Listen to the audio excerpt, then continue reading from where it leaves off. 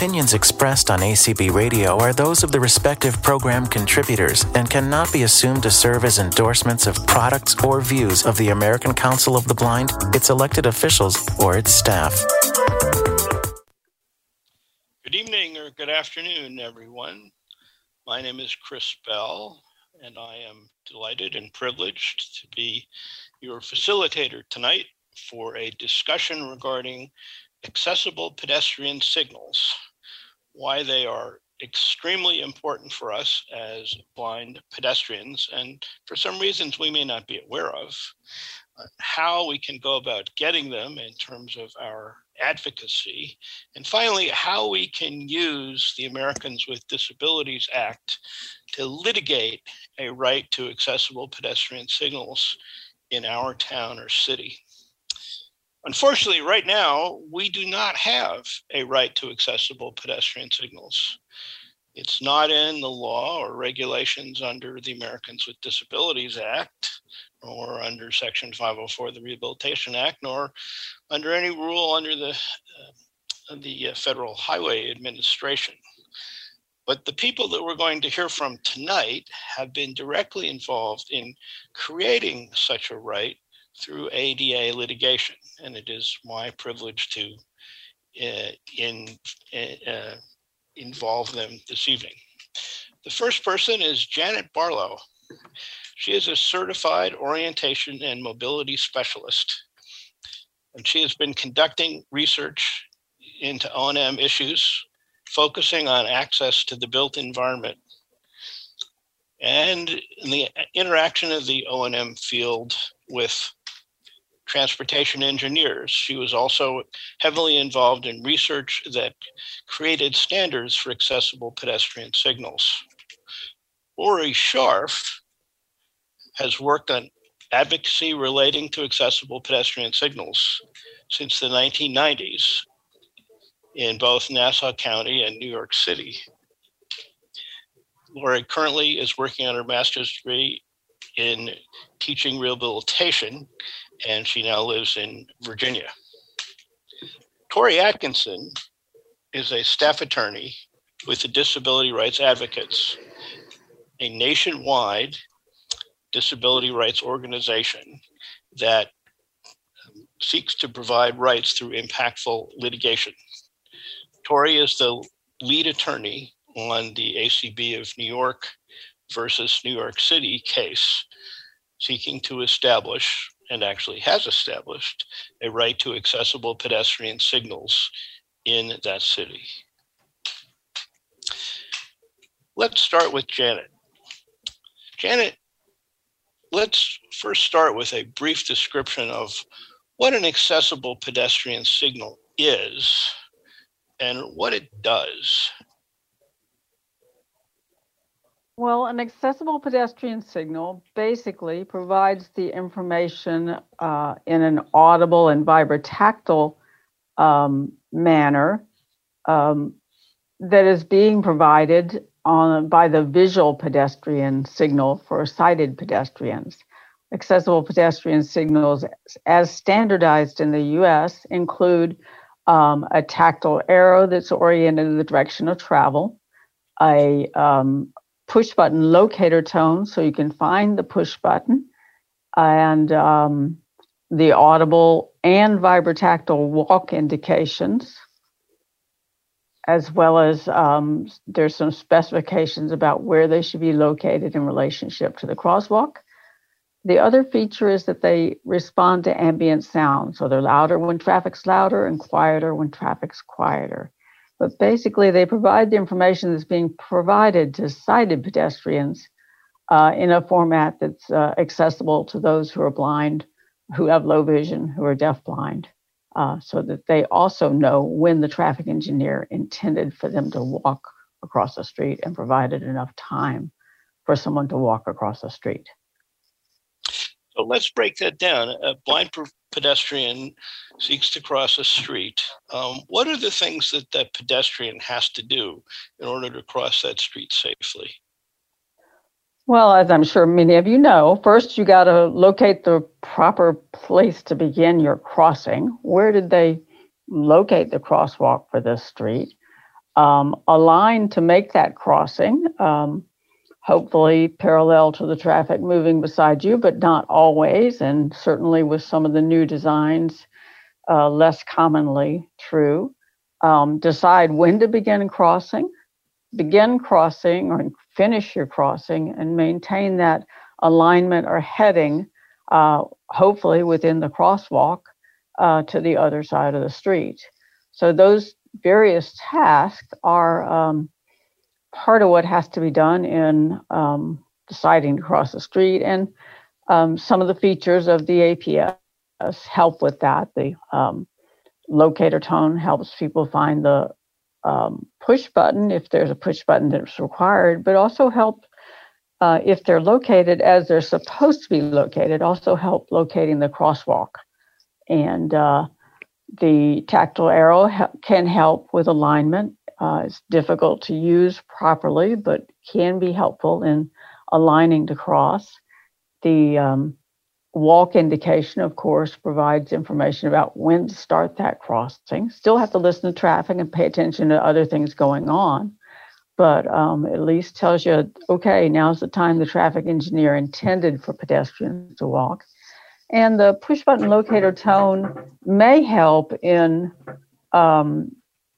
completing the crossing at the correct location. The locator tone is not supposed to generally be heard more than 10 to 12 feet away from the push button, but there are some features that you can use to increase the sound of it to help with orientation in crossing the street, or sometimes just that 10 to 12 feet is enough to hear it and know, oh, this is where I need to be heading, and maybe correct a little bit of alignment near the end of the street crossing. So usually across the street where somebody is heading, there is another accessible pedestrian signal, right? That's correct. So but no longer are accessible pedestrian signals intended to be heard all the way across the street in most situations.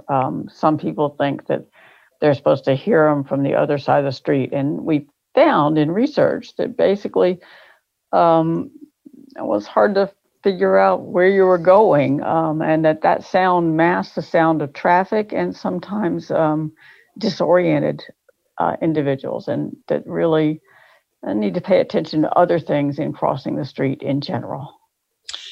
So what does your research show is the difference between when a blind person does not have an accessible pedestrian signal, that is to say there's only a visual pedestrian signal, versus when there is one? What's the difference in terms of alignment and staying within the crosswalk and crossing the street on time, etc.?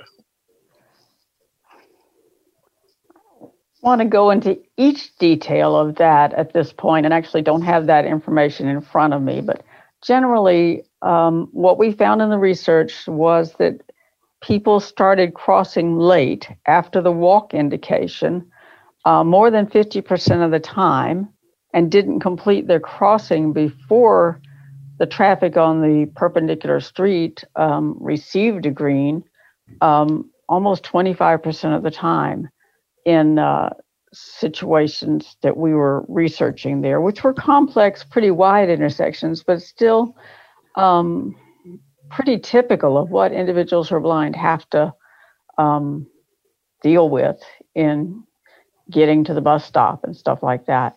There were improvements in finding the button, using the button, and it is critical. Many people who are blind, and even many orientation mobility specialists, don't understand it is critical, if they've installed a pedestrian push button, that you use that pedestrian push button. If you don't use the push button, and there's maybe only 2 cars crossing the street, there's not enough time for the pedestrian to cross the street. You have to use the push button in order to get enough green time or enough walk time for the pedestrian to actually complete the crossing. So it's really critical to use these pedestrian push buttons. And of course, then you got to find them. So it's important to have the push button locator tones, and also to be very advocate strongly for the push buttons to be located close to the crosswalk and in the locations that are now specified as recommended but not required, and makes a big difference if they're located close to where you want to start crossing from. It helps.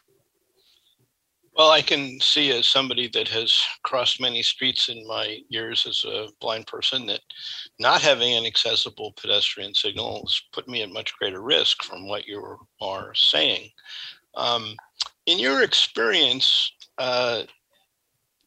in working with traffic engineers and in assessing accessible pedestrian signals, are they sometimes not installed correctly? They're commonly not installed correctly at this point, partly because the standards have been in place for over 10 years now, but there's still a lack of understanding. Sometimes there's a lack of understanding from the individuals who are blind about how they're supposed to work and what they're supposed to do as well. And certainly an area where we can and should be advocating for them to look at the standards and to use the standards and to adhere to them, and not to start deviating because they like to do something else instead. And that's kind of happened in a couple of cities, that some blind pedestrians even have said, oh, well, I'd like it to, have a different message. And we decided on those research, the messages based on research and what was understood by individuals. So it's important to look at the standards and to use the standards that are out there. And because many are not familiar with them or are only slightly familiar with them. So it's important for us to be advocates who understand what we're asking for, and help them understand how important accessible pedestrian signals can be for individuals who are blind or who have low vision, in making sure they cross at the right time. They're coming up with all kinds of interesting timing schemes for pedestrian signals, so that traffic, the walk indication or the time for pedestrians is now not always at the time that our near lane parallel traffic is moving. And sometimes they're doing that as considering it an advantage for pedestrians, but without the accessible pedestrian signal, blind people are being put at greater risk by some of those strategies, because they're crossing at the time when vehicles and drivers are not expecting them. So you're talking, I think, about what's called leading pedestrian intervals and exclusive pedestrian phases. That's two of the options. Also, many of the intersections out there are actuated and may have a protected left turn. And if you're just crossing with the traffic moving beside you, you may be crossing when the traffic has a green arrow and pedestrians are not given a walk indication. You have to be sure which traffic you're moving with. So there's that difficulty. The leading pedestrian interval and exclusive pedestrian phase are even more interesting, because basically the leading pedestrian interval is intended to provide a head start for pedestrians to get into the crosswalk, so that they don't have to kind of conflict or fight with right turning cars that may be turning across the crosswalk. But the fact of the matter is, for a blind person, they're listening, waiting for the traffic to start moving. They start to step out just as the traffic starts to make those right turns, and thinks that all the pedestrians are already kind of started across the street and out of their way. So it's puts them in a very dangerous and unexpected movement and location. And that's the part I'm particularly concerned about with lead pedestrian intervals. Exclusive pedestrian phases provide a time for the pedestrians when no traffic is moving, but deciding when that is, aligning and maintaining alignment during those phases is, it's difficult. takes away your cues that you use without an APS. So I know you've been involved in the New York City litigation that we're going to hear more about in a little bit. In New York City, how common are the leading pedestrian intervals and exclusive pedestrian phases in terms of where there is a visual pedestrian signal? They're becoming much more common. I believe in the last several years, New York has installed something like 4,000 lead pedestrian intervals, and I can't remember the number on exclusive pedestrian phases, but they're trying to, improve the environment for pedestrians, but not installing the APS means they're putting pedestrians who are blind at greater risk. And many people who are elderly can't see those crossing signals across a 4-lane road. So they may not identify themselves as blind, but they may also be missing those visual cues that help make the crossing safer. And I suppose it's also true that there are many of us who are visually impaired who also have some degree of hearing impairment. That is true. And the vibrotactile indication on the accessible pedestrian signal can help with that. The arrow is supposed to vibrate when the walk begins so that you can have your hand on the push button and know that the walk has begun and get crossing at the same time that the traffic engineer intended you to begin the crossing. Well, it would seem, just as a matter of common sense, but of course, things that are of common sense often are not, that one could explain this fairly simply to a traffic engineer about how blind people need some way of understanding what the signal is visually telling sighted pedestrians. What's your experience, since I know you've talked to a lot of traffic engineers, what's your experience on sort of how they look at it? It varies greatly. Many traffic engineers, most really want to do a good job and want to make sure people are safe. The biggest problem with things like the LPI and the exclusive pedestrian phases is that it's a software change. I mean, they can basically go out there and flip a switch and change the timing. And actually, sometimes they can do it from a traffic management center downtown and change the timing on the light. And actually, they can do that at actuated signals in many cities, any time of the day or night that the timing can change. So you think you maybe have it all figured out and it changes. And so installing the accessible pedestrian signal and getting the pole in the right place, the locator tone, all the details of it can be something that's a little daunting to some of the traffic engineers. They're not experienced with it. And it also is a cost issue that, you can send your traffic signal tech out there and add LPIs to the whole intersection in maybe an hour or less, while installing the accessible pedestrian signals may require construction, moving of poles, moving of wiring. Of course, the APS devices, it's can be an expensive proposition and one that they don't understand well and aren't budgeting for under the current requirements or lack of requirements for APS to be installed at these types of locations. Obviously, in my opinion, they should be budgeting for that.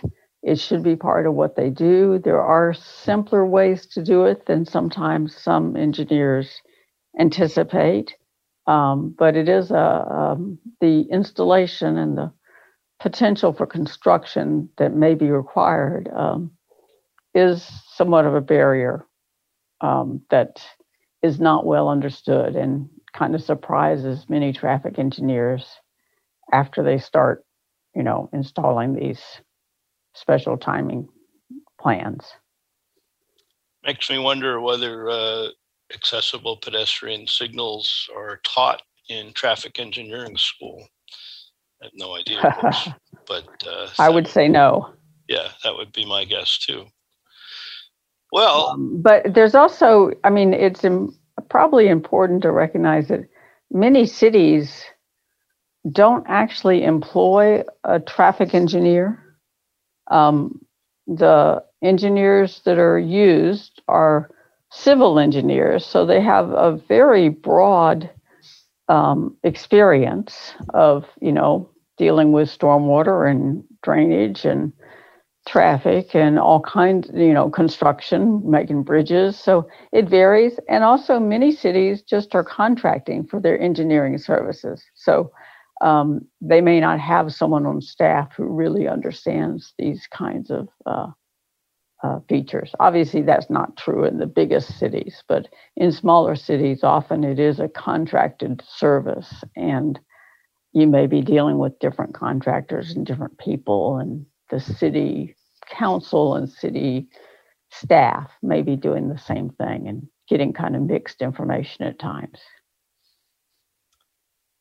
Sounds somewhat complicated, and of course we didn't say, but it is certainly true that in most places there are no accessible pedestrian signals, or if they exist in particular cities or towns, there aren't all that many of them as compared to visual pedestrian signals. That's correct. A lot depends on the advocacy of the people who live in the town, and can depend on the traffic engineer and their knowledge and, what you've taught them as an advocate about putting in facilities that meet your needs as well. Well, that is a wonderful segue for Lori Scharf. It is. Our representative local advocate. Welcome, Lori. Thank you, Chris. Tell me the story of the advocacy efforts that you and others in the ACB of New York made to get accessible pedestrian signals installed. Well, particularly in New York City, under the presidency of Pratik Patel, ACB of New York began by developing a coalition, which is the PASS Coalition. What does PASS stand for? It stands Pedestrians for Accessible and Safe Streets. And that has a group of people who are blind and visually impaired, as well as some mobility instructors who have worked with New York City for several years and helped New York City to understand the importance of accessible pedestrian signals. Jean Berkwin consults with them on a regular basis as part of the PASS Coalition.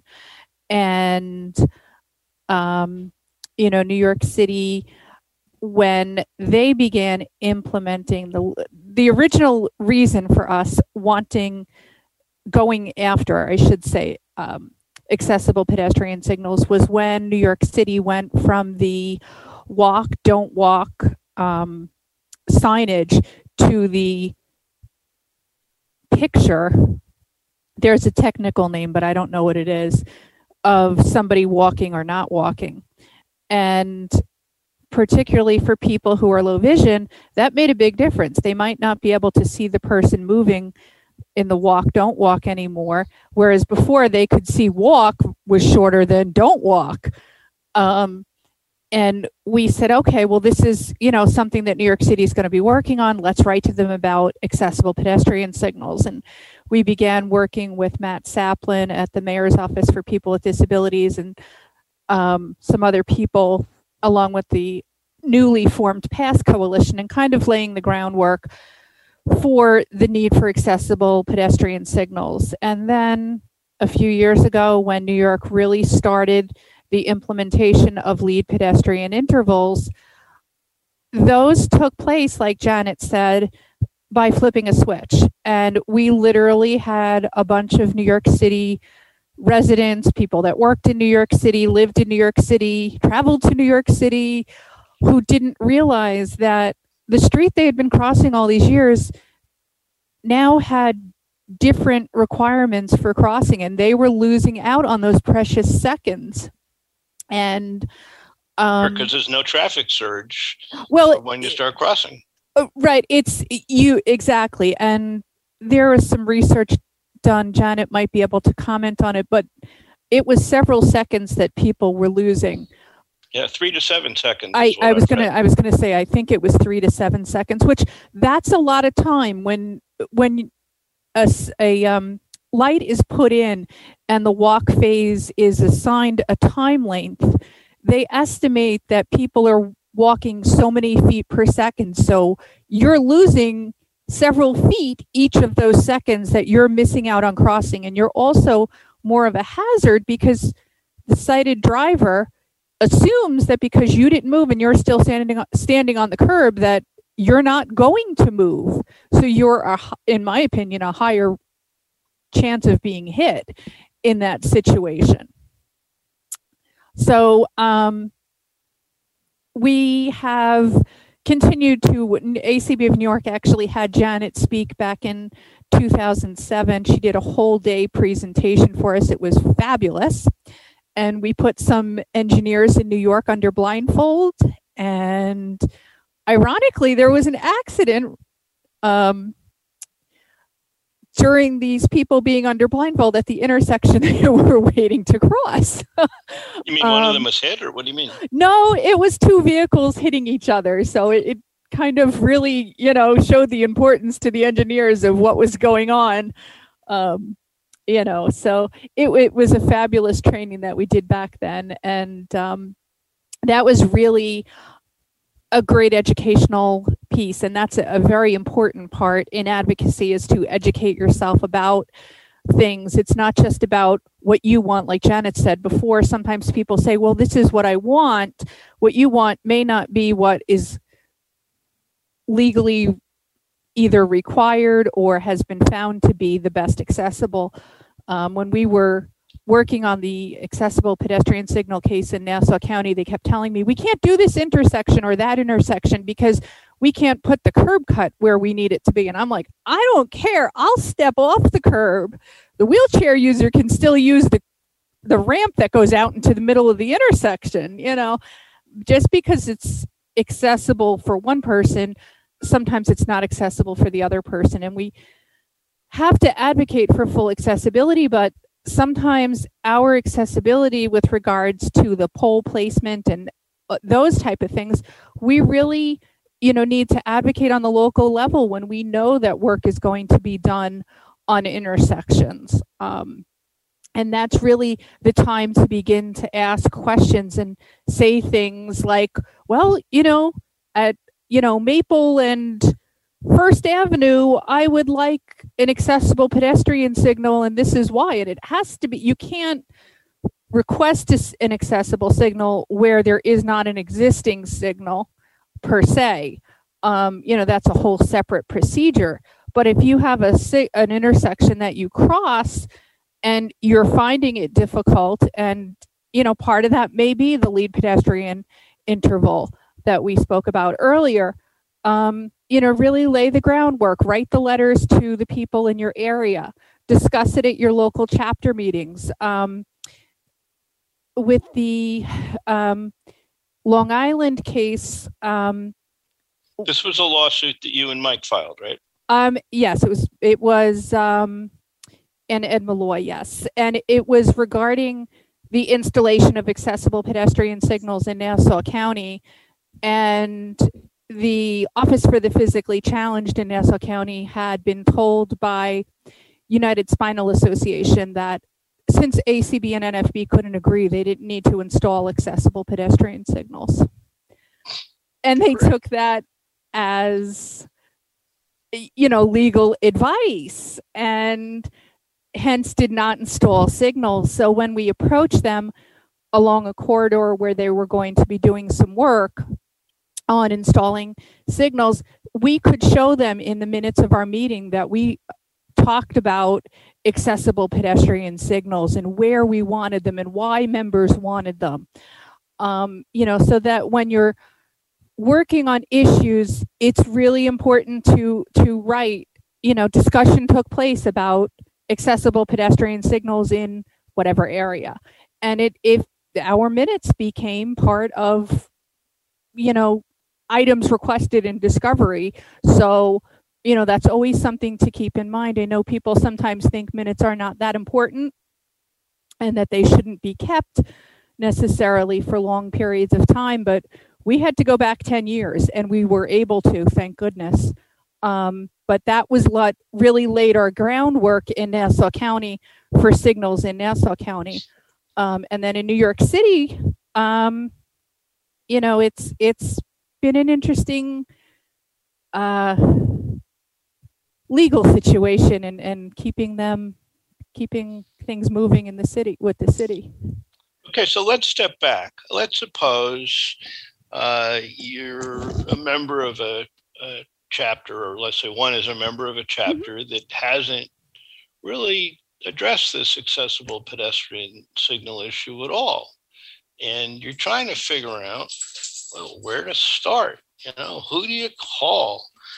How do you find out who the relevant person is in the local transportation department, and what are their plans for fixing sidewalks and streets and something that might impact your right or need to have an accessible pedestrian signal? How do you go about that?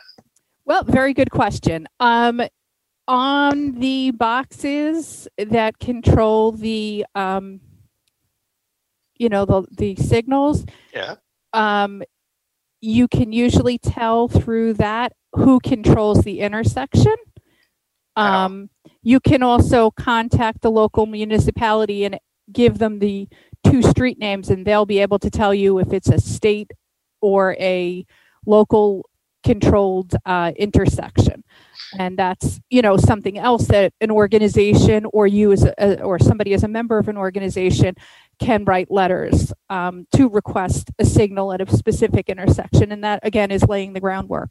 When we this was kind of funny, we wrote a list of intersections to Nassau County and then got our own list back several years later to show that nothing had been done with them. So they clearly got the letter, but just didn't do anything with it. And I'll never forget the lady from the Department of Transportation calling me and saying, "So let me make sure I understand what you're looking for." And I'm like, "Yeah, it's called an accessible pedestrian signal." And she was, something she had never heard of. And she eventually sent me back my own letter.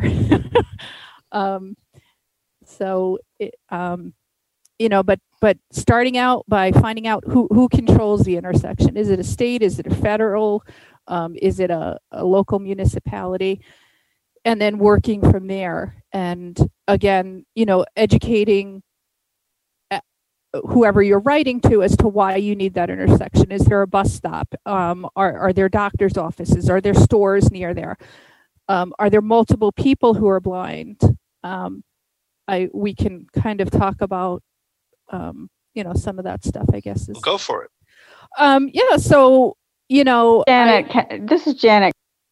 Go ahead, Janet. Jump in for just a second to say, Lori, you mentioned that sometimes you can tell by looking at the traffic signal controller. You could probably tell me even what they say. That's not true in many states. Oh, it's really? True in some locations and not in others. But my experience has been, if you call the Department of Transportation office for the area, if they're not the ones who control that signal, they're going to give you the name and number of the person who does. But I also encourage you to put any of those requests in writing. Yes. And to follow up if you don't get a response, because phone calls don't get the same kind of response as written information. And that letter needs to say, something about you have a disability and need to have access to the signal information that's provided to sighted pedestrians. Yeah. So you get that advocacy out there at the very beginning of your request. And it's important if you have multiple people that use the intersection, or you have a mobility instructor who lives in the area and is familiar, a guide dog school can zoom in on Google Earth or whatever it is and look at the intersection and say, this is why. Somebody, our graduate would need an accessible signal. I know graduates that have been of schools that have been told, like, I wouldn't recommend crossing this intersection without an accessible pedestrian signal. So that's also giving more leverage to your situation. So it sounds like what you and Janet are both suggesting is that to start with, we need to do a fair amount of homework about what intersections are important to us and for what reason, and who we need to contact in the local or county or state government that has information and responsibility over traffic signals on those intersections. Is that fair? Yes. I just would like to mention, it's interesting because now that I'm in Virginia, I've only been here not even 2 years, but the state of Virginia sends out a little survey thing to fill out. And on there, they want to know about, if you have intersections that are state controlled. So when they're planning, can they build that, like Janet said, into a plan? So it really is going to vary depending on, how your state and how your local municipalities handle things. But it is important to get in as early as possible. Right. So I'm going to add from my experience in Minnesota and elsewhere that there are in many areas something called metropolitan planning organization. And these organizations are established under federal law, and they're regional planning entities. And they do coordinating planning for transportation and transit, as well as other things like water and sewer. But they have advisory committees, and they often are involved in determining what sidewalks, what intersections, what streets are repaired, and when. And so one of the things one can do as a local advocate is to become familiar to see whether there is a metropolitan planning organization and what advisory committees they have and what information you can get about not just what they're doing next week, but what they're planning to do next year and the year after that, because that's where we can be most effective, is to build these accessible pedestrian signal issue in the front end, as opposed to trying to get it in the back end, which is often where we are. But if we can be part of the planning process, and it also is much cheaper to do something first at the planning stage than it is a retrofit issue. And they're not called metropolitan planning organizations, but there's an equivalent kind of organization in rural areas as well, but I'm blanking on the name of it. I apologize. So it sounds like a lot of homework. Chris, I think they're actually rural planning organizations. Oh, wow. And that's a really good point, because the MPOs often are deciding what intersections are going to get renovated or worked on, what street corridors are going to be worked on. And getting details about accessible pedestrian signals included from the beginning certainly can be important. And really, just having a person who's blind show up at one of those meetings and saying, I cross the streets independently and I need these facilities, it's a huge, huge impetus for these folks to pay more attention, because they don't realize you're out there, and just showing up sometimes can make a huge difference. Yeah, I'm glad you made that point. And in addition, right now, although we don't have crystal ball, there is the effort by the current administration to do some significant funding for infrastructure, and to the extent that that's going to mean billions of dollars for streets and sidewalks and intersections and bridges and roundabouts and all kinds of traffic things, that is going to trigger a lot of planning and a lot of obligations under existing ADA regulations, that because alterations and new construction have much stricter accessibility standards than existing facilities. And I don't want to get into the weeds on this, but the point is that if there's going to be a lot of money coming down the pike from the federal government, we need to be watchful of that and talk to people in your local area to find out, when that money is arriving and who's planning as to how it's going to be used, what intersections are going to be done. And if they're going to completely redo a sidewalk, are they going to redo the traffic signal? Those are the kinds of things, unfortunately, or fortunately, that we need to know, because those trigger legal obligations, whether the traffic engineers or the local community know it or not, which is a fair amount of work for us local advocates, but there's no replacement for it in my perspective. So what about the politics of this? And I'm talking here about local city councils or county commissions. What part of advocacy, Lori, were you guys involved with the political decision makers? Well, actually, in the early days of the PASS coalition,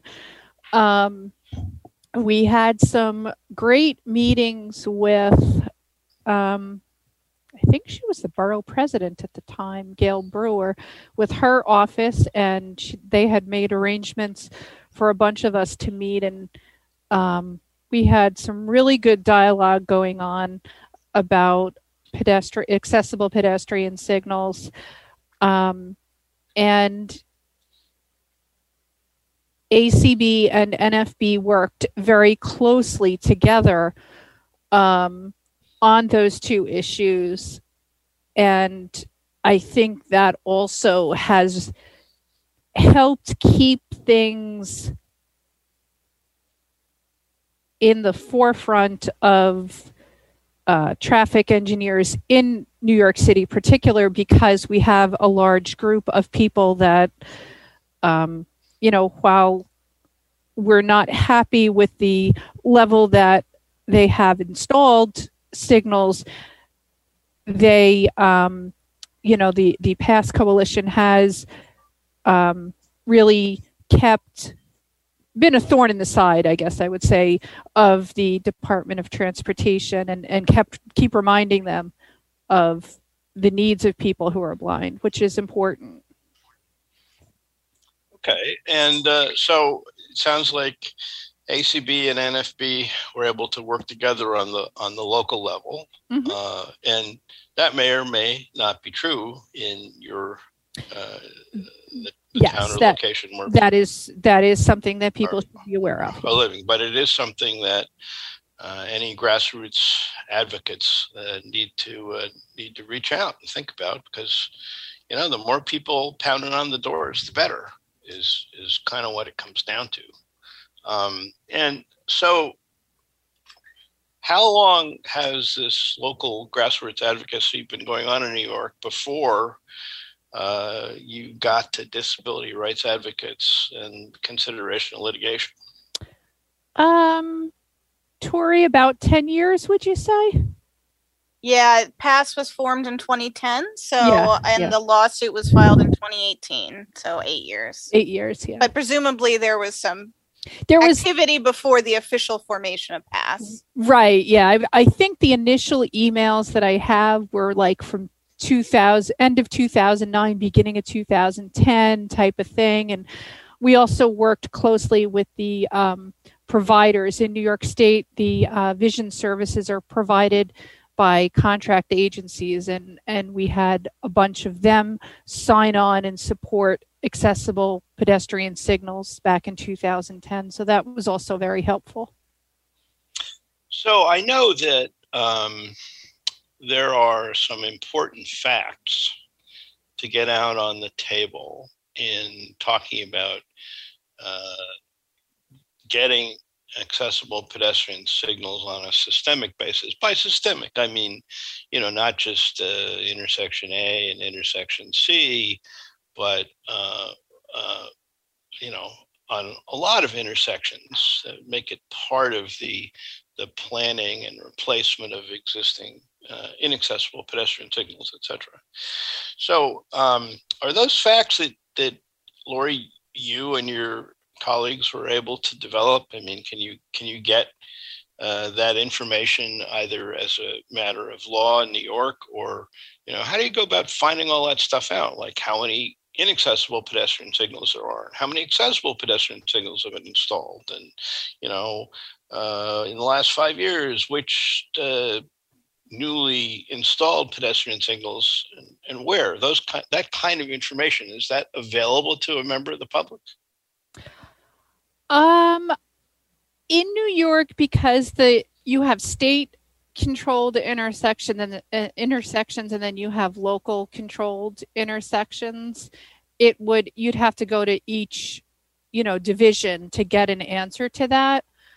Unfortunately, most places in New York do not list that information. I know Tori was able to get a list of signals, and I think when I was talking with somebody from Greater New York Council of the Blind, I think they have at least a partial listing on their website. I don't know how current that is, though. Okay, yeah, this is Tori. The other thing you can do is file a Freedom of Information Act, or in New York, it's called the Freedom of Information Law request, to the Department of Transportation and ask for this information as a citizen. Okay, so that's one thing that local advocates want to find out, maybe just by calling the city or the city manager's office or somebody that might know, as to whether or not there is a state law or even a local ordinance that gives them a right to get this kind of information. Because if you have the right, well, then you want to ask for it. Yeah, and that's really when we began with the Long Island case in Nassau County, when we did the Freedom of Information request to the county and got back our own request. We were like, okay. And we knew of other people that had made requests, but we did not get their letters back. Mm-hmm. We then knew it was a bigger problem. And ironically, right around the same time as we were filing the case, there was something in the Five Towns area about a blind child and not being able to cross the street. And there was a whole big thing in the newspaper about it. So, it made things even more interesting. But, that is a very good initial step to take at the beginning to see what kind of information you get back. Well, that raises an interesting question, which is from a perspective of, let's say, a local ACB chapter or other chapter of interested people. To what extent is it helpful to hold a press conference or do other media events to shed, if you'll pardon the expression, light on this issue and to raise public awareness and public consciousness? It is definitely something people could do, especially if they know that there's funding going into a specific intersection. If you can get the media's attention, that's a good thing to do. Nowadays, with YouTube and things like that, you could also do your own little video and put it up on YouTube and, put it on like your local chapter's website to get the word out there. Did you guys do any more traditional media around the issue of accessible pedestrian signals? Interestingly enough, years ago, New York State began a big implementation of accessible pedestrian signals, and Long Island did a story with one of the local cable news stations. And then after some decisions were made in the New York City case, we did get some coverage. Okay. All right. Yeah, I know in Minnesota, we started a White Cane Award for cities that installed accessible pedestrian signals and tried to get some press that say that they were doing good stuff to raise the issue. Well, thank you, That Lori. was this Janet. I think that's a really good point to make. Going out and saying, y'all are doing bad stuff, sometimes can get the hackles of the engineers up. Right. To really recognize the good stuff going on can be more helpful in my experience than bringing up issues and concerns, unless you've really encountered already a great deal of difficulty. That to start with, let's praise where people are doing a good job is a really important part of it, and help educate the public about why the accessible signals are important. We also, the Long Island chapter of ACB of New York, also recognized the, I think it's called Region 1 that covers Long Island. We recognized them and gave them an award at one of our fundraising dinners because they were doing such good work. And now there's quite a few accessible pedestrian signals on large state roads. Okay, great. Well, I think we've come to the point where we want to hear from our lawyer in residence, Tori Atkinson. Isn't that also you? No, I don't count. So, Tori, you're the lead lawyer on the case against New York City regarding installation or lack of installation of accessible pedestrian signals. And DRA also has a case in Chicago on behalf of ACB of Metropolitan Chicago. Maybe you could just briefly bring us up to date on the status of those two suits, and then we can get into them a little more. Sure. Thanks you. I really appreciate you having me on here. So, as Chris said, I work for Disability Rights Advocates. It's a nonprofit law firm that does systemic class action impactful cases on behalf of people with disabilities. We work with ACB a lot, not just with these APS cases, but getting audio description on Hulu, HBO, Netflix, once upon a time AMC theaters before they were all closed for the pandemic, and voting rights cases and things like that. So, we have a long history with ACB. But as Lori explained, in New York, there had been an incredible amount of really phenomenal and sustained advocacy that by 2018, when we filed our case out of New York's, so New York City has 44,000 intersections, but only 13,200 are signalized, meaning that they have, pedestrian control signals that have the walk and don't walk. Of those pedestrian signals, only 3% had APS. And so despite the 8 years of advocacy, that was sort of where they were at. And, that's where we came in and we filed suit in 2018. We went through the lengthy process of litigation. We finally filed essentially a motion to say that the city of New York had discriminated against blind people and people with visual disabilities by not installing enough APS. And the court agreed. So last fall, the court issued a very lengthy and excellent opinion explaining that the current lack of accessible pedestrian signals in New York is woefully inadequate to provide a blind person safe and independent access to the city. And so now where we are is with that ruling, we have to figure out a way to fix it. So both sides have submitted proposed remedies to fix it and add more APS to the city, and we're going to have a battle of those remedies. Chicago was similarly a case. So that case was filed in 2019. The local ACB had similarly done an incredible amount of advocacy, lots of going to meetings, writing letters, trying to get DOT to pay attention to it. And at the time we filed that suit in 2019, there were 10 in the city. There are now 17. So hey, almost doubled. Almost doubled. So, just to give you a sense of how many pedestrian controlled intersections? They have about 2,600 signalized intersections. So It's not New York. New York is exceptionally big, but still a almost trivial number, which of course they had, only installed in one area.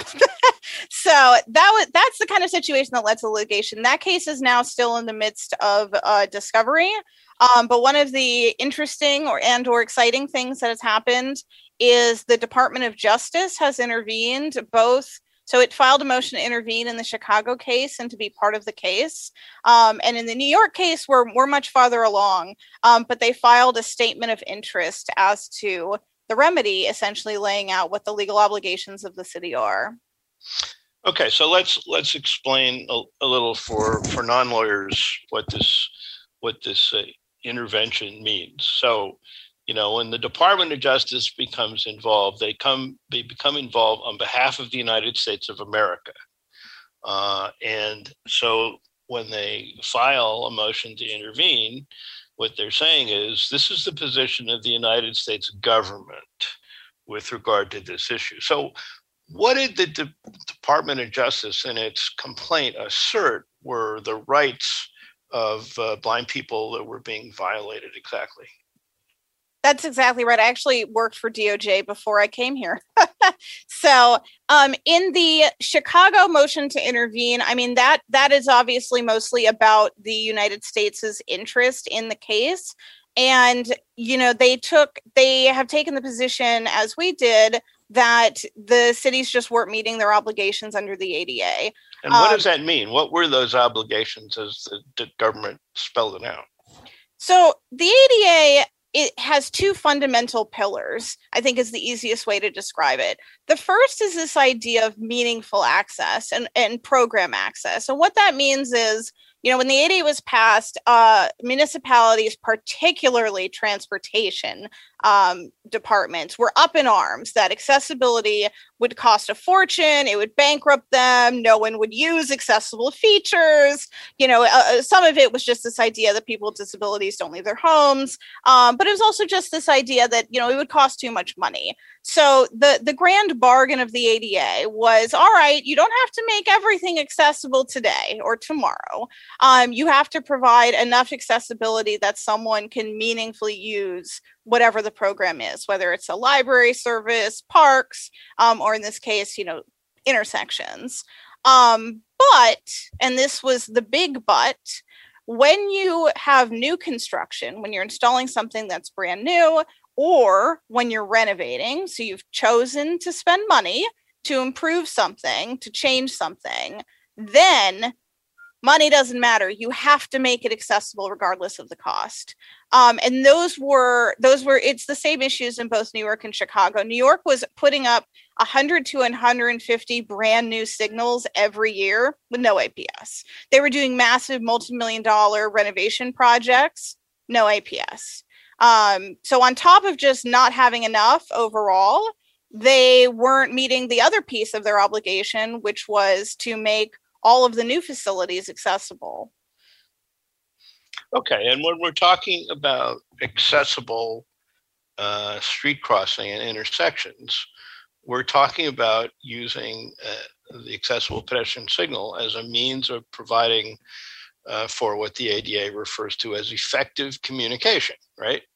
There's an obligation that public entities have, and private entities as well, to provide for auxiliary aids and services, to provide for effective communication so that you can have meaningful access. Am I stating that right?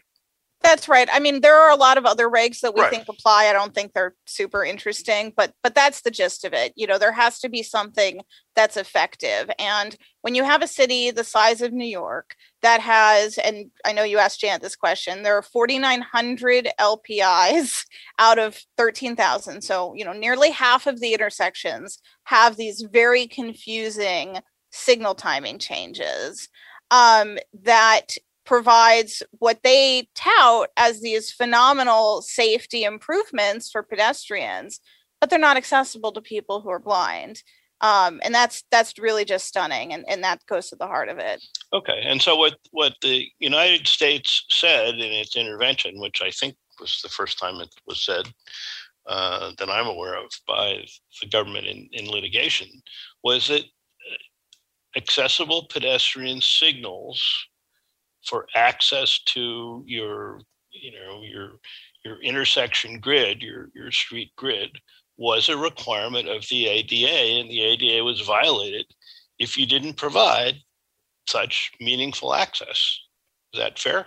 Yeah, that's exactly right. Okay, so that's a big deal, and from my perspective as a lawyer, and I should add that the bargain that you're talking about really predates the ADA. It went back to Section 504, and for recipients of federal financial assistance, the state and local government said, hey, if we can provide access to our program without having to make a facility fully accessible, that should be okay. And that's the bargain that was struck in the original 504 regulations back in 1977. But that just shows you how much older I am than you. Oh no, I didn't go that far back because of the back and forth about the regs and how weak they were, but essentially, yes.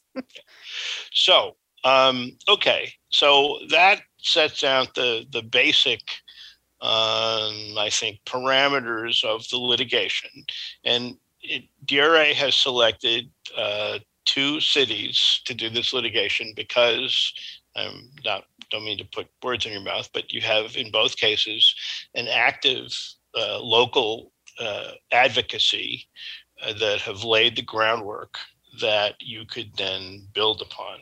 Why is that important from a litigation standpoint? There's absolutely no way I could emphasize advocacy enough. I'm a lawyer. I do disability access cases. I love to sue people, but it really is a last resort. And there's a lot of reasons for that. The first and main reason is it takes years. I mean, we filed this case in New York in 2018. Here we are, 3 years later, and we're just getting to the part where we start coming up with a fix. So it's really, really slow. And advocacy is usually much faster if you can get the ear of the right person. And, when you're talking about something like safety, which I think APS is and what it's about, that's a really key thing to keep in mind. The second piece, and, Lori mentioned this, is when you're doing a litigation, it's important to show, just not necessarily legally, but just for a judge who's probably not disabled and probably doesn't really have a sense of these issues, how important this issue is to the community and how much people had tried other avenues. So when we did discovery in our New York case, the city had to produce back all of the letters. And it was not just the PASS Coalition. It was not just ACB. There were letters from local council members. There were letters from constituents saying, hey, I can't get to work. You need to do something about this. And letters from schools saying, we have students who are blind. They can't safely get here. You need to do something about this. And all of that advocacy mattered because I could put it together and show the judge and say, look how important this is. Look how much it matters. And I think that kind of evidence is really incredibly persuasive. The other piece is that, the requests, as Janet talked about, those matter too. So in New York, there's a formal request system. New York has an official APS program, which I think sets it apart from a lot of other cities that people might be in. But they had a request program. And as of December of 2020, they had 2,500 requests languishing in the queue. They install 150 a year. So at the current pace, they'll get through all the requests if there are no new ones in 17 years.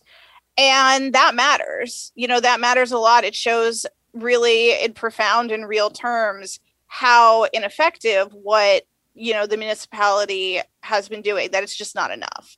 So all of those are good reasons. The other reason is litigation is uncertain. You don't have a guarantee on anything. And, the ADA and Section 504, and we also sued under the New York City Human Rights Law, which is a local law. They're strong laws, but they're not flawless, and you don't know what judge you're going to get. And these things are all very uncertain. So I would definitely throw my hat into the try everything first. Contact the DOT, contact your local council member, your local politician, contact the news, do whatever it is that you can do. And if that's not getting anywhere, you don't necessarily need to wait 8 years as ACB of New York. So optimistically, thought any day things I think would turn around. But I think that is a good set of facts. The other key piece is the situation in New York and Chicago were so bad. They are still so bad. There are so few APS. It's really staggering and profound. So that's another really key piece. Okay, so since you're now in the so-called remedy phase of New York, you've successfully established, the district court judges ruled that New York City has violated the ADA and Section 504 and the local human rights law. So now you're in the phase of trying to figure out, what's the fix for this? And we haven't really talked about time, and obviously this is still in flux, but this isn't going to be like making instant soup, right? I mean, there's going to be some kind of remedy that's going to exist over a period of time where things are phased in, right? Absolutely. I mean, this can't happen overnight, particularly in a city like New York, where there's an incredible amount going on any particular street corner. But the timeline, as anticipated, I think, by the city, I mean, under their pace of 150 a year, the city wouldn't be accessible for more than 80 years. Right. So we're certainly asking for more than that. Both sides have put in their papers. The city is remedying theirs, or amending it. They're changing it in some way. But essentially, what we've asked, Janet is our expert, and she makes a recommendation to the court, and her recommendation was a transition plan of 10 years to make things accessible. And transition plan is, just for the non-lawyers, it is a legal term under the ADA that cities have to come up with. They're obligated to come up with for some things, but essentially lays out a plan of how you're going to make something accessible over a period of time.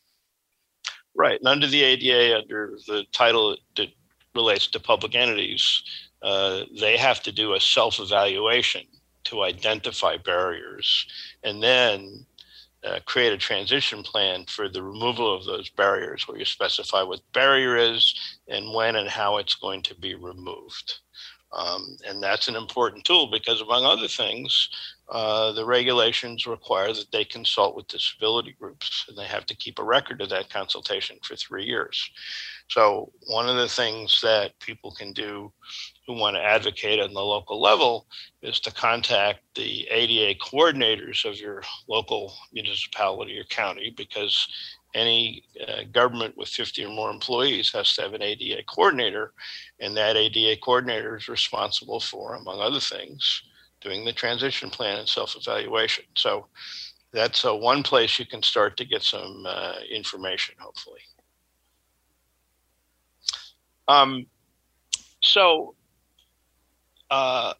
Let me understand one thing. Supposing you're in a town, a small town, and they have 4 inaccessible pedestrian signals, visual, walk, don't walk, or the walking person or not walking person. What does the ADA say, in theory, about how many of those signals have to be ultimately changed to be accessible pedestrian signals? So it doesn't. The ADA has a general obligation to make things readily accessible to people with disabilities, but it doesn't say what that means. And that makes sense in a lot of ways because you have a lot of people with a lot of different kinds of disabilities, and there's a lot of different facilities and programs out there. So it doesn't specifically say. What courts have interpreted it to say is that the city has to provide meaningful access, and this is a term of art that, you know, I think a lot of experts can't even explain, meaningful access to whatever the city is providing. So it's a very squishy standard that is not spelled out in the law. So, for example, in New York, I'm just making these intersections up, okay? So you'd have, let's say you had a accessible pedestrian signal on 20th Street, and then you had an inaccessible signal on 22nd, and then you had one on 23rd. And could New York say, well, a blind person, you know, doesn't have to cross at 22nd Street. They might just have to walk down a block to cross at 23rd or 20th. Would that be, you know, kind of true?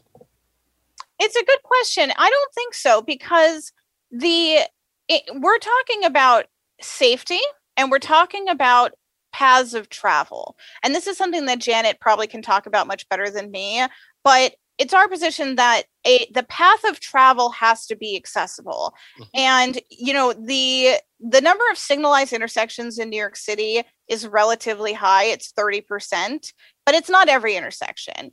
One of the pieces of this is that we think of it a little bit as the city has made a decision by putting in a pedestrian signal that this crossing cannot safely be done without a pedestrian signal. They've made that decision for sighted pedestrians. So they have to make that information available to people with vision disabilities. That's part of the effective communication.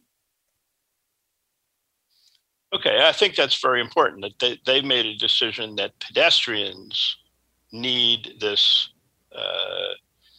additional assistance. I mean, a pedestrian could just try to look at the traffic signal and read the traffic, which is in effect what blind people have to do, because even if there's a visual pedestrian signal, it's like there is no pedestrian signal from a blind person's perspective. Right.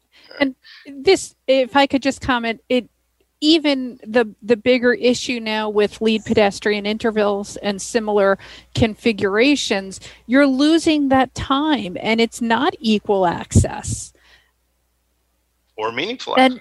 Or meaningful access. It's like you can't fly over an intersection just because there's no APS there. You still, if you're going from street to street to street, you have to be able to cross each street individually. Okay, good point.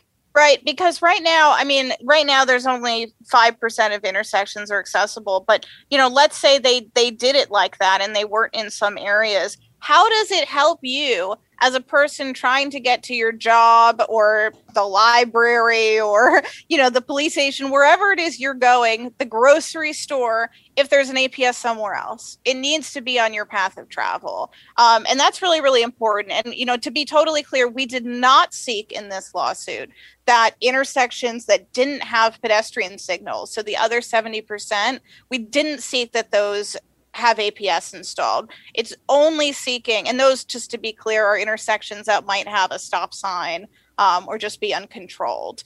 It's only where there has been a determination made. And the way that this is done in New York, and I can't speak for other places, maybe Janet can, is that traffic engineers go out to an intersection and they study it. And they study the traffic patterns and they study the volume of traffic, both car and pedestrian. And they make an evaluation that, this isn't safe unless we put in a signal. We need a signal for this. It's when they make that decision, we think that needs to be accessible. Yeah, and in fact, my recollection of those, what they're called is traffic warrants that an engineer has to assess. And one of the elements of the traffic warrant is how many people have been injured or killed. And I'm trying to remember in the Manual on Uniform Traffic Control Devices whether the current draft says you have to have 4 people injured or killed as one of the elements for a traffic signal. Now, you could still put it in a traffic signal even if you didn't have 4, but my point is that they do look at crashes, they do look at injuries, but for some reason they seem to think, 4 people is, less than 4, maybe not as significant. So, okay, so you're in the remedy phase. The United States has sent in a letter to the court in New York saying that the city's proposed remedy is inadequate. I don't think I asked you what the city's proposal was. So just give me a sentence or two on that and what Justice said about it. So the DOJ didn't explicitly it implicitly criticized it rather than explicitly. But the city's proposal, and again the caveat that they have until tomorrow to amend and change their proposal, was to create 10 zones of accessibility. That's what they call them.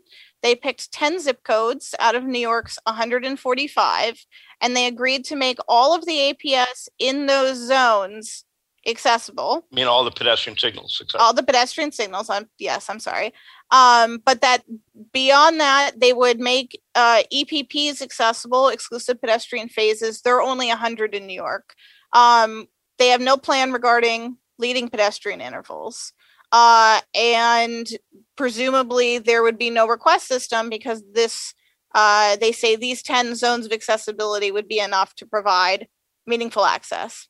And I was just going to say, and in the zones, there's one in all of Brooklyn. There's one in all of Queens. There's none in Staten Island. Yeah.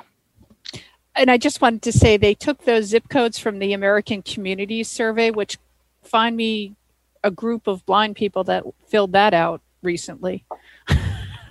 It was not just that. It was they took that and then they found hotspots. But of course, there are many, many hotspots, so to speak, high density areas that have a high concentration of people with vision disabilities. And there's more than 10. So in order to narrow it down further, they also chose areas where there had been at least 3 requests for APS over some period of years. And I forget what the third factor was, but yeah, something like that. So, okay. So it was a unique formula that they used. Right. So would disability rights advocates be receptive to conducting similar accessible pedestrian signal litigation in other cities on behalf of ACB chapters and affiliates? Yes, absolutely. I mean, if this is something that your community has advocated for, feels strongly about, and really hasn't been getting anywhere, please let me know. I'm also just happy to talk to anyone who has questions about what that would look like, or, what your rights are. Please do feel free to reach out to me. I'd be happy to help any and all ACB affiliates. Oh, that's great. I'm going to make available on the Environmental Access Committee page, which is each ACB committee has a page under acb.org.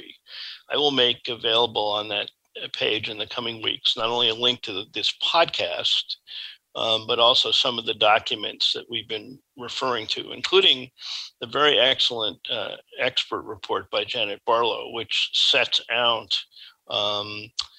the steps that a blind person has to do to cross the street and how accessible pedestrian signals enable a person to do so much more safely, and some of the statistics on that local advocates could use to educate transportation engineers and politicians. So look for that. Those things will be available including the lawsuits that were filed and the court opinion and a few other things. I just haven't had a chance to put that on the web. I want to ask you now, before we get to questions, because I do want to enable our audience to ask questions, I want to ask you about a slightly different issue. and one that I have to confess I frankly wasn't aware of until we talked, which is that disability rights advocates is also litigating apps for smartphones.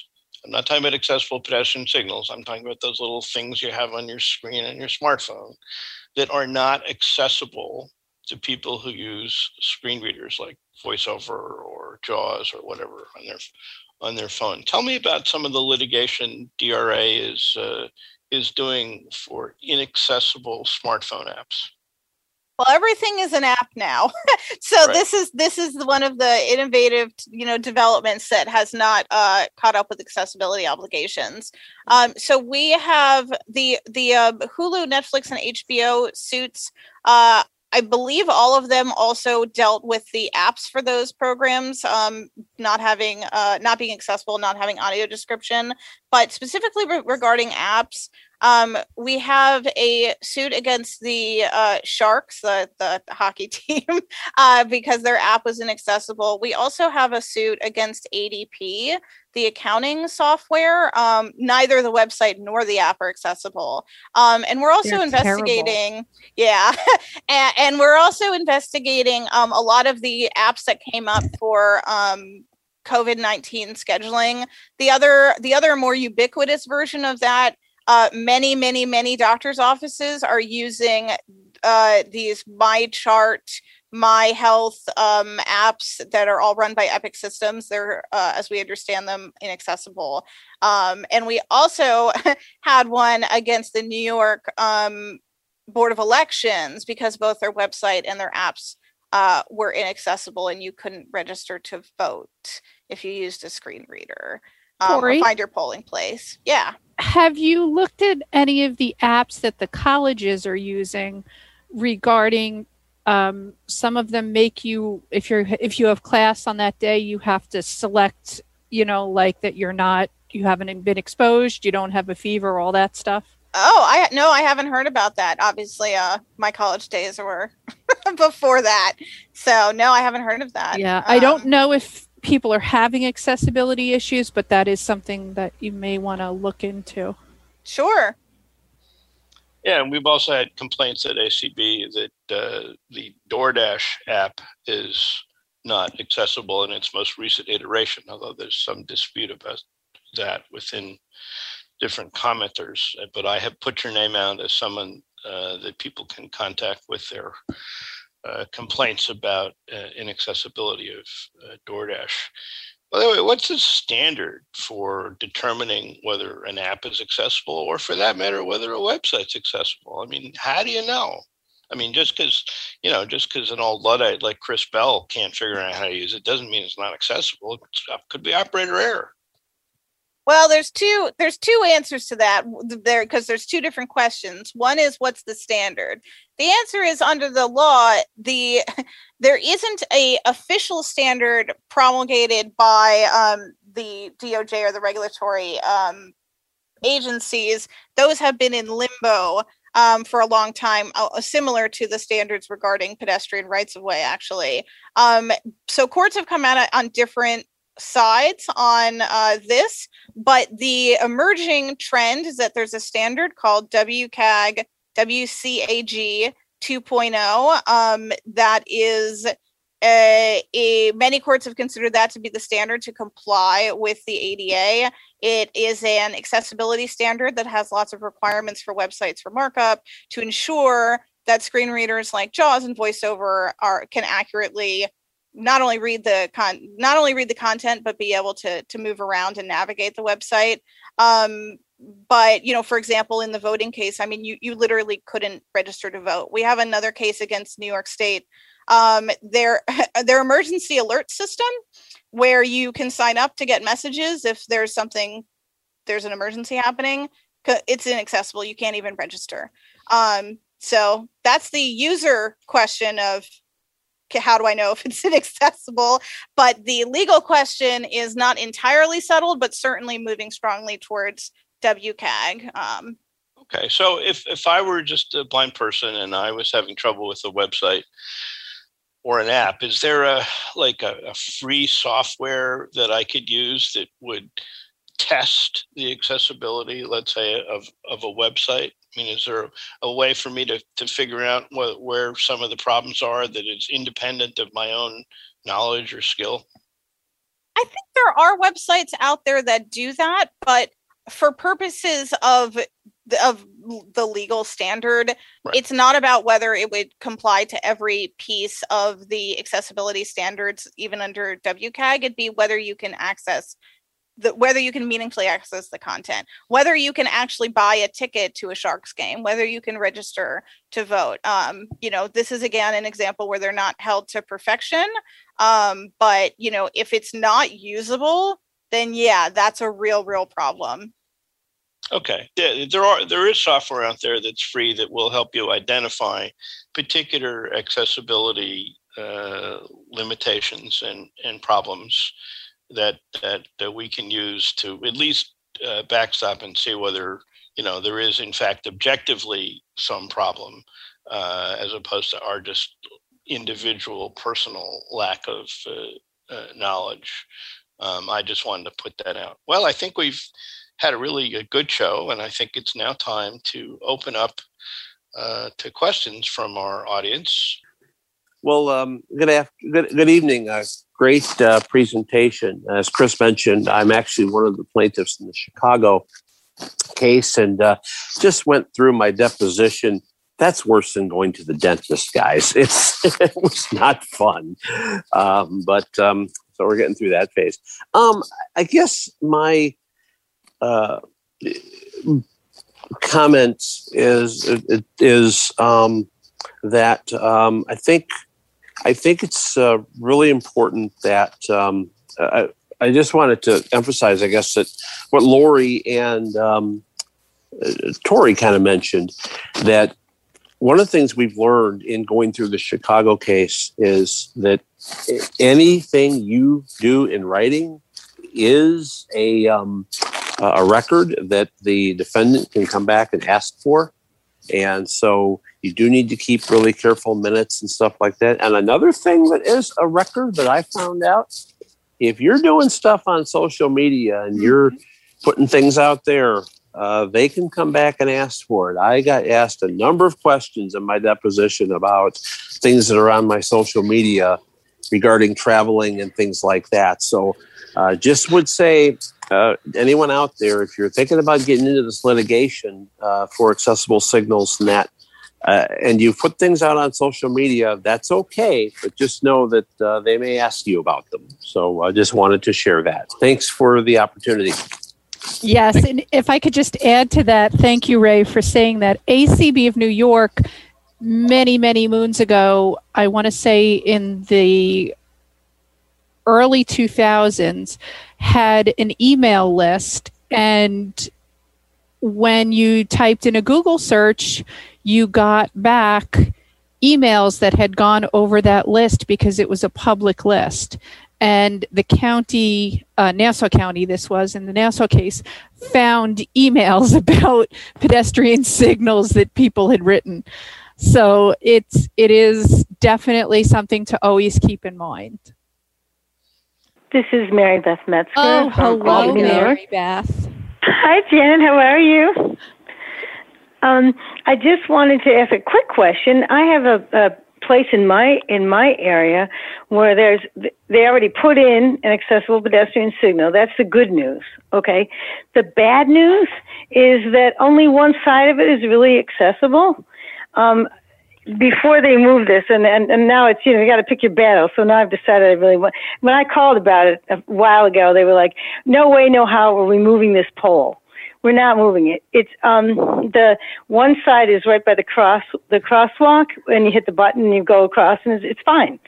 The other side is way up by a building. It's probably maybe 10 feet away from the crosswalk. So especially in the winter, it's unmanageable. Maybe they could use it for Saturday Night Live before they fix it. But other than that, it's really not much good. I guess they're looking for some tips on what would be the best way to deal with this kind of thing. Besides, writing to the usual suspects. When I contacted the engineer, he was like, "Well, that's where it is, and I'm not moving it. It's over." And I know I can move it, but It's just getting the resolve to do it, to make him move it. Lori, you want to comment? I would start by writing a letter. Do you know who controls the intersection, Mary Beth? Maybe she's muted. So that's okay. Don't worry about it, Cindy.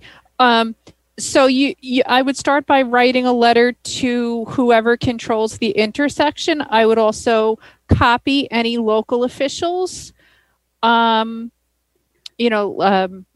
officials, I mean. And Janet might be able to speak a little about pole placement in relation to crosswalks, because we had a situation in Nassau County where it was 32 feet from the pole to the crosswalk.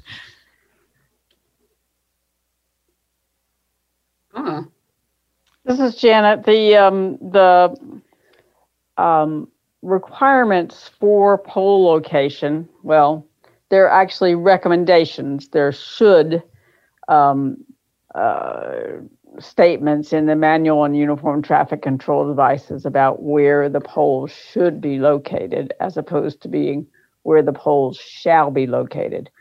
But should carries pretty strong implications in traffic engineering circles. And so I think stating the problems you're having in terms of being able to access the signal and get to the crossing in time in a written document is certainly important to start with, and also to recognize that the location requirements in the MUTCD are that it should be located within 10 feet of the curb. So it does allow up to 10 feet from the curb, but within 5 feet of the crosswalk line that's furthest from the center of the intersection. And I can bet you that if it's 2 on 1 pole, that's not being done. And that the audible signal is audible from the beginning of the crosswalk. So recognizing those, the audible signal being audible from the beginning of the crosswalk is a requirement. And the further away it is from the beginning of the crosswalk, the louder it has to be. And the more likely it is, it's going to disturb the neighbors. So some of that can enter into possibly some advocacy for that signal to be installed properly. But I think mainly getting it in writing what the concerns are. And, he can leave one pole where it is. It's just the other, he needs to install the second pole that puts the other signal in the proper location. And in your letter, that needs to happen, and be said. In your letter, you can ask for a response that includes an evaluation, a written evaluation of how the location of the pole is consistent with the requirements of the Manual on Uniform Traffic Control Devices. And if you get a response and it doesn't appear to be consistent, then one of the things you can do is the Federal Highway Administration has an obligation under Title II of the ADA to investigate complaints of lack of access. And each state has a Federal Highway Administration office. They're called division offices. And you can file a complaint with the local division office alleging an ADA violation and a violation under the Manual of Uniform Traffic Control Devices, which is written by the Federal Highway Administration. And you can file a complaint and we can see what happens. It's worth pursuing, although I wouldn't hold your breath because I've done several of these, but that's one option for an administrative complaint that's free. Next question. Can I go to a different subject for just a minute? Sure. You just mentioned the Manual on Uniform Traffic Control Devices several times. Mm-hmm. And I wanted to just alert everyone on this call that right now there's what they call a notice of proposed amendments to the MUTCD out there for comment. Comments are due by May 14th. One of the things that I'm certainly commenting about, and I hope some of you will, is that they still are leaving accessible pedestrian signals as something that you do an engineering study to decide whether to install. And, I'm basically in my comments saying an accessible pedestrian signal shall be installed wherever visual pedestrian signals are installed. And the language in the MUTCD needs to change to say that, as opposed to leaving it kind of up to engineers to think about and decide for us. And that, some statement just saying accessible pedestrian signals, need to be installed at every location where you have pedestrian signals. And the MUTCD is like the ADA. It would be when they make the change, they have to bring it up to standards, but still getting that in the MUTCD saying you shall have an accessible pedestrian signal wherever a pedestrian signal is installed is a critical step that we have not gotten to yet. I'm really glad encourage you said that. Comments. Yeah. And now I'll shut up, but just really wanted to bring that up. And Thank you very much, Janet, for raising that, because I knew it was open for comment, but I didn't know exactly what was covered. So I'm doing the comments for ACB National, and but ideally I could put out a sort of template that people could use. And I've been asked to do that, but I'm still writing the main comment.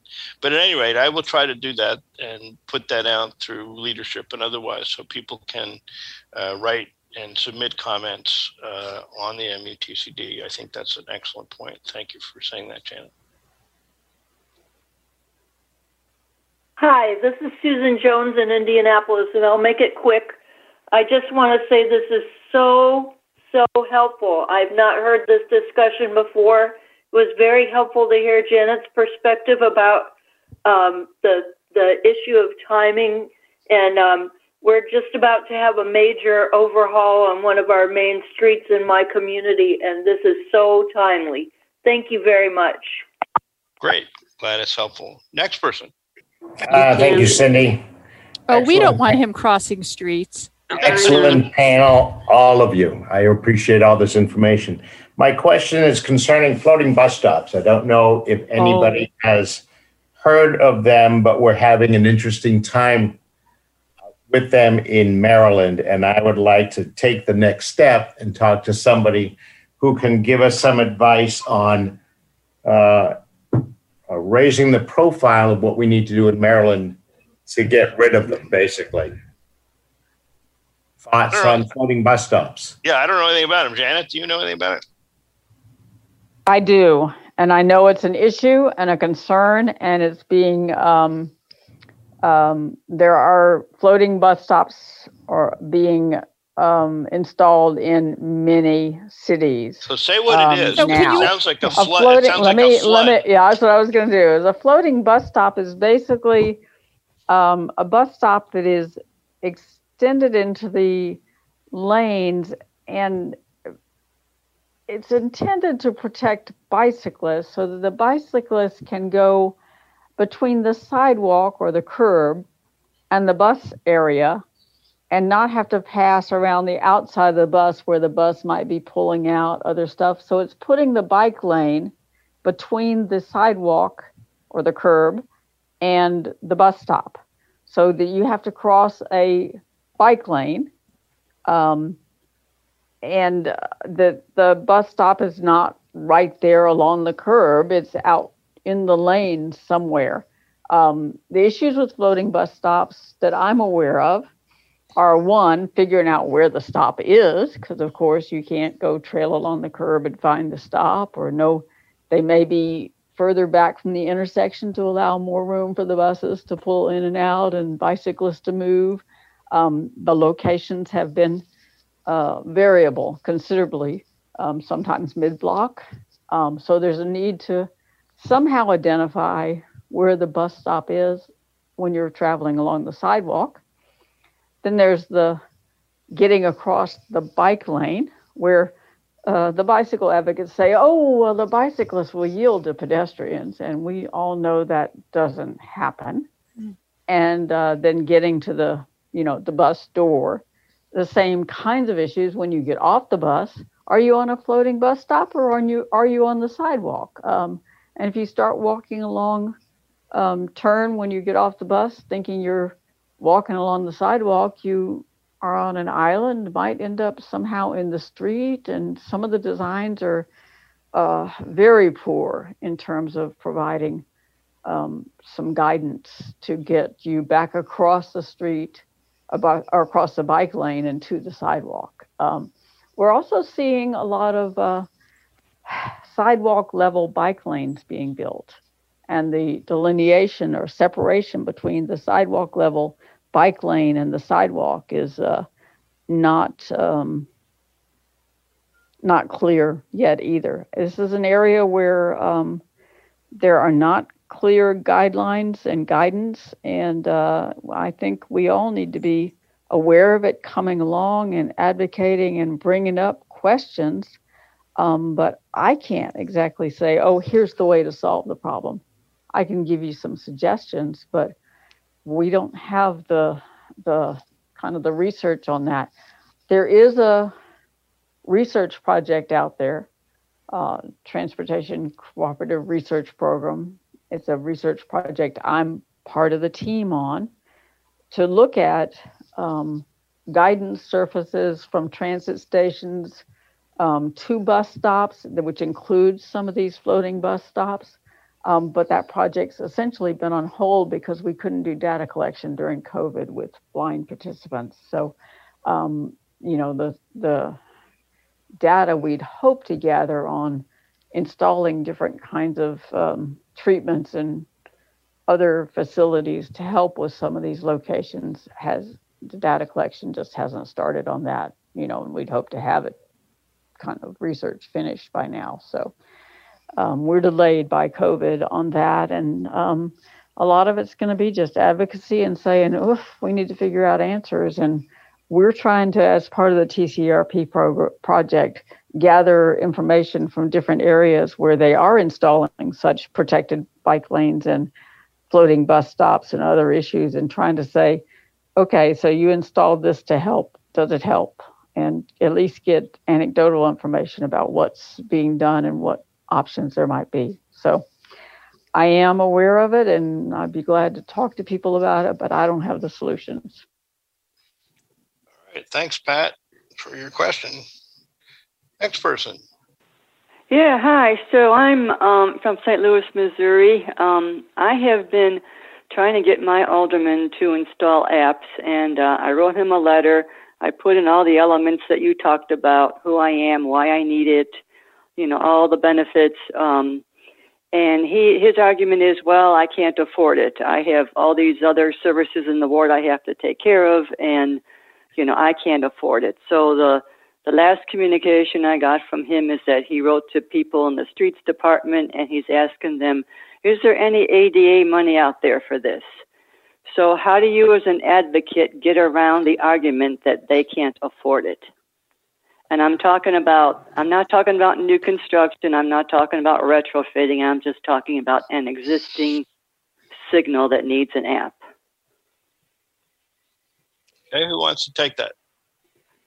This is Tori. I can take that. It's an excellent question, and it's the answer that every city will give, no matter what the issue is. They claim they never have any money, and I would say there are a couple things you can do. One is they have to provide something. They can't just say no, and so you can remind them of their obligations to that. But the big thing I would actually do right now is look up how much money they just got from the American Rescue Plan. Every single city just got a huge influx of money. So if they said no before, they shouldn't say no now. The third thing is that the FTA and the Federal Highway Administration have, I think it's something like 30 different potential grant programs that can be used for APS. They all have different requirements, and Janet can kind of talk more specifically about that. But there is money available, particularly because APS is a safety feature, so they can get at least 80% to 100% reimbursed if it matches one of those programs. So there's actually a lot of options. And I would just keep squeaking, be the wheel that keeps squeaking. So can they send somebody do a Freedom of Information Act request to the Federal Highway Administration and find out how much American Rescue Plan money that jurisdiction got? So the American Rescue Plan is not related to the federal highway money. Oh, okay. This is just the big influx from the Biden stimulus, and that's all over the news. So I guarantee you your paper has said something about it, and most of the senators have issued their own little what I've brought back for my state kind of summaries that list both direct aid to the city as well as they have additional aid for things like education and things like that. That while those can't be used for APS, it frees up money in the general budget. So I think right now is the best time you could possibly have to say, no, you have the money. And this is Janet. One of the things that I think we get staggered by the amount of money that sometimes they say, oh, that's going to cost $60,000 to add that. And I think it's really important to recognize that the cost of intersection signals or signalizing an intersection in general is well over $250,000, often over $1 million. And the addition of APS, particularly if they're already doing work at the intersection, is a small fraction of the cost of the intersection renovation or alteration. And sometimes we get staggered by numbers. They say, oh, that's going to cost $10,000. And we say, oh, that's a lot of money. Well, in traffic engineering renovations or changes to intersections, that's not a lot of money. And we need to not back down on the fact that you need access to the information in order to safely cross the street and not just be phased too much by that, oh, we don't have any money for this, because they find money for things all the time. The other thing I'd like to just mention is I think it's really important that we use the term APS when talking about accessible pedestrian signals because of the confusion with apps and apps on your smartphone and things like that. And I think it's important to say accessible pedestrian signals or APS rather than using apps as a term when we're talking about APS and accessible pedestrian signals. My opinion only, but that's just something that strikes me. And just to remember that accessible pedestrian signals include a vibral tactile feature, because a lot of people tend to call them audible pedestrian signals, and that they are not. Right, and I'll just add my quick 2 cents to say that when somebody says there's not enough money, that's really disingenuous. It's disingenuous because it's a question of priorities. If something is a high enough priority, then there is enough money. That's the way it works. And so one of the questions you can always ask is, how come, a safe crossing is not a high enough priority for you? Because that's really the question when you talk about budgeting. Next question. Okay, I'm in Daytona Beach, and we have about 32 accessible pedestrians in our area now. And what is happening is the engineers have just gotten complaints about the noise, so they are not allowing the system to adjust its volume to the ambient noise. Is that in the traffic engineer's manual? Yeah, that's a requirement, I believe. Janet? Yes, they're required to adjust to the ambient sound. It may be that the traffic engineers or the signal techs need some education on how to set those properly and adjust their ambient sound and set the parameters of the sound adjustment correctly. They can get with the manufacturers and work on that. But they should be, they're required to respond to ambient sound. That's a shall condition in the MUTTD. And so they are required to modify based on the traffic and sounds around them. Noise complaints can be a problem, but it's access to the information. But there also is, in my experience, signal techs think that louder is better, and often louder is not better because it's hard to localize on a really loud sound. And so sometimes it's just that they don't understand how they're supposed to be setting the APS and are trying to set them up to be heard across the street, when the other part of the standard is the walk indication, the locator tone are only supposed to be audible at the beginning of the crosswalk or 6 to 12 feet from the push button device location, not all the way across the street, and is not providing that information unless you have a special extra feature called audible beaconing. But many signal techs don't understand that. So how would this gentleman deal with that as a practical matter? I think going back to the city and questioning how these are being set up and asking if they could, I don't know which manufacturer it is, but if they could have some discussions with the manufacturer distributor about how to set them up properly, or if there's something I can do to help, I'll be glad to have further discussions. I don't want to spend a lot of time without getting paid for it, but I'll be glad to briefly talk to a traffic engineer about what the requirements are in the MUTCD and provide some direction to them if need be. All right, that's great. Good. Okay. Real quick, I wanted to speak to something that Lori and Tori, and I know Janet has spoken about in the past. Sometimes legal, the legal realm is necessary. However, it is critical that people be involved as advocates, to not only advocating as advisors on advisory committees, but also by influencing politicians, policymakers.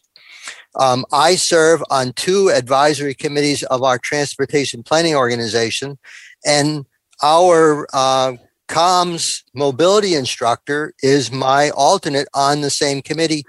And it's amazing the influence that we have by speaking up and saying what we want. I think they're willing to listen, at least in my county, they're willing to listen.